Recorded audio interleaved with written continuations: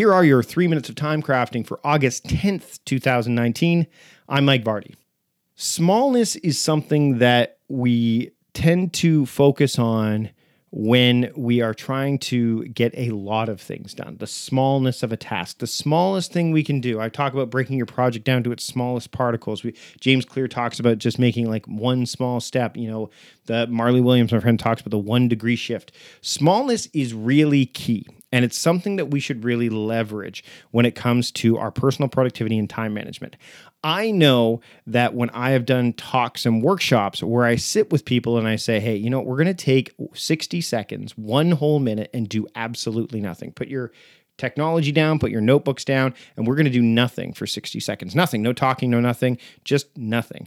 And you see that how small that 1 minute feels, in actual, passive, the time that we're passing out throughout the day, how it feels when you just do nothing for that 60 seconds. There's a lot wrapped up inside of smallness.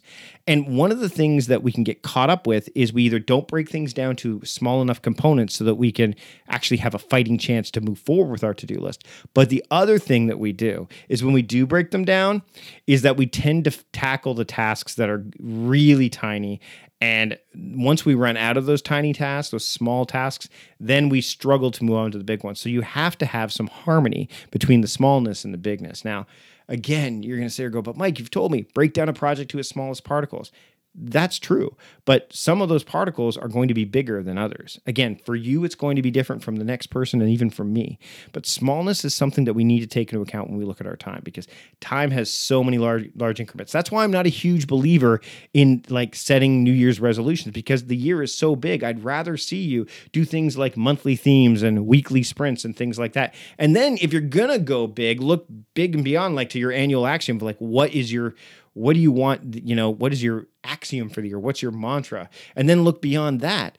But you have to figure out where that smallness lies for you. And that's going to be key. It's not something you're going to be able to do overnight, but when you do it, there's some real power there, because then you're going to have that nice marriage between quantitative productivity and qualitative productivity. And that's going to keep you from doing things that are purely quantitative, things that are just about checking off as many boxes as possible.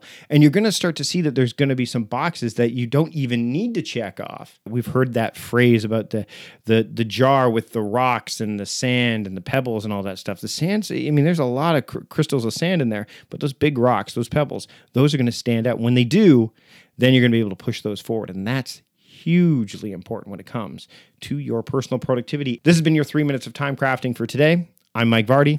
I'll see you later.